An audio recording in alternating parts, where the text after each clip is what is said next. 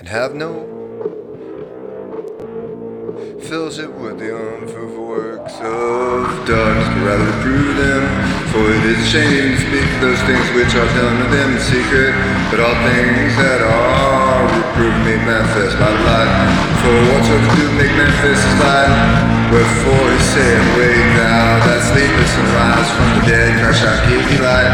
See then that you walk circumspectly, not as fools, but as wise, redeeming time, because the days are evil.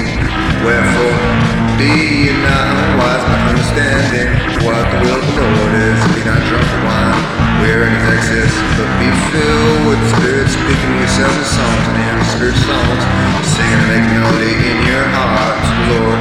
Give thanks always for all things unto God and the Father, in the name of our Lord Jesus Christ. Submit yourselves one to another in the fear of God.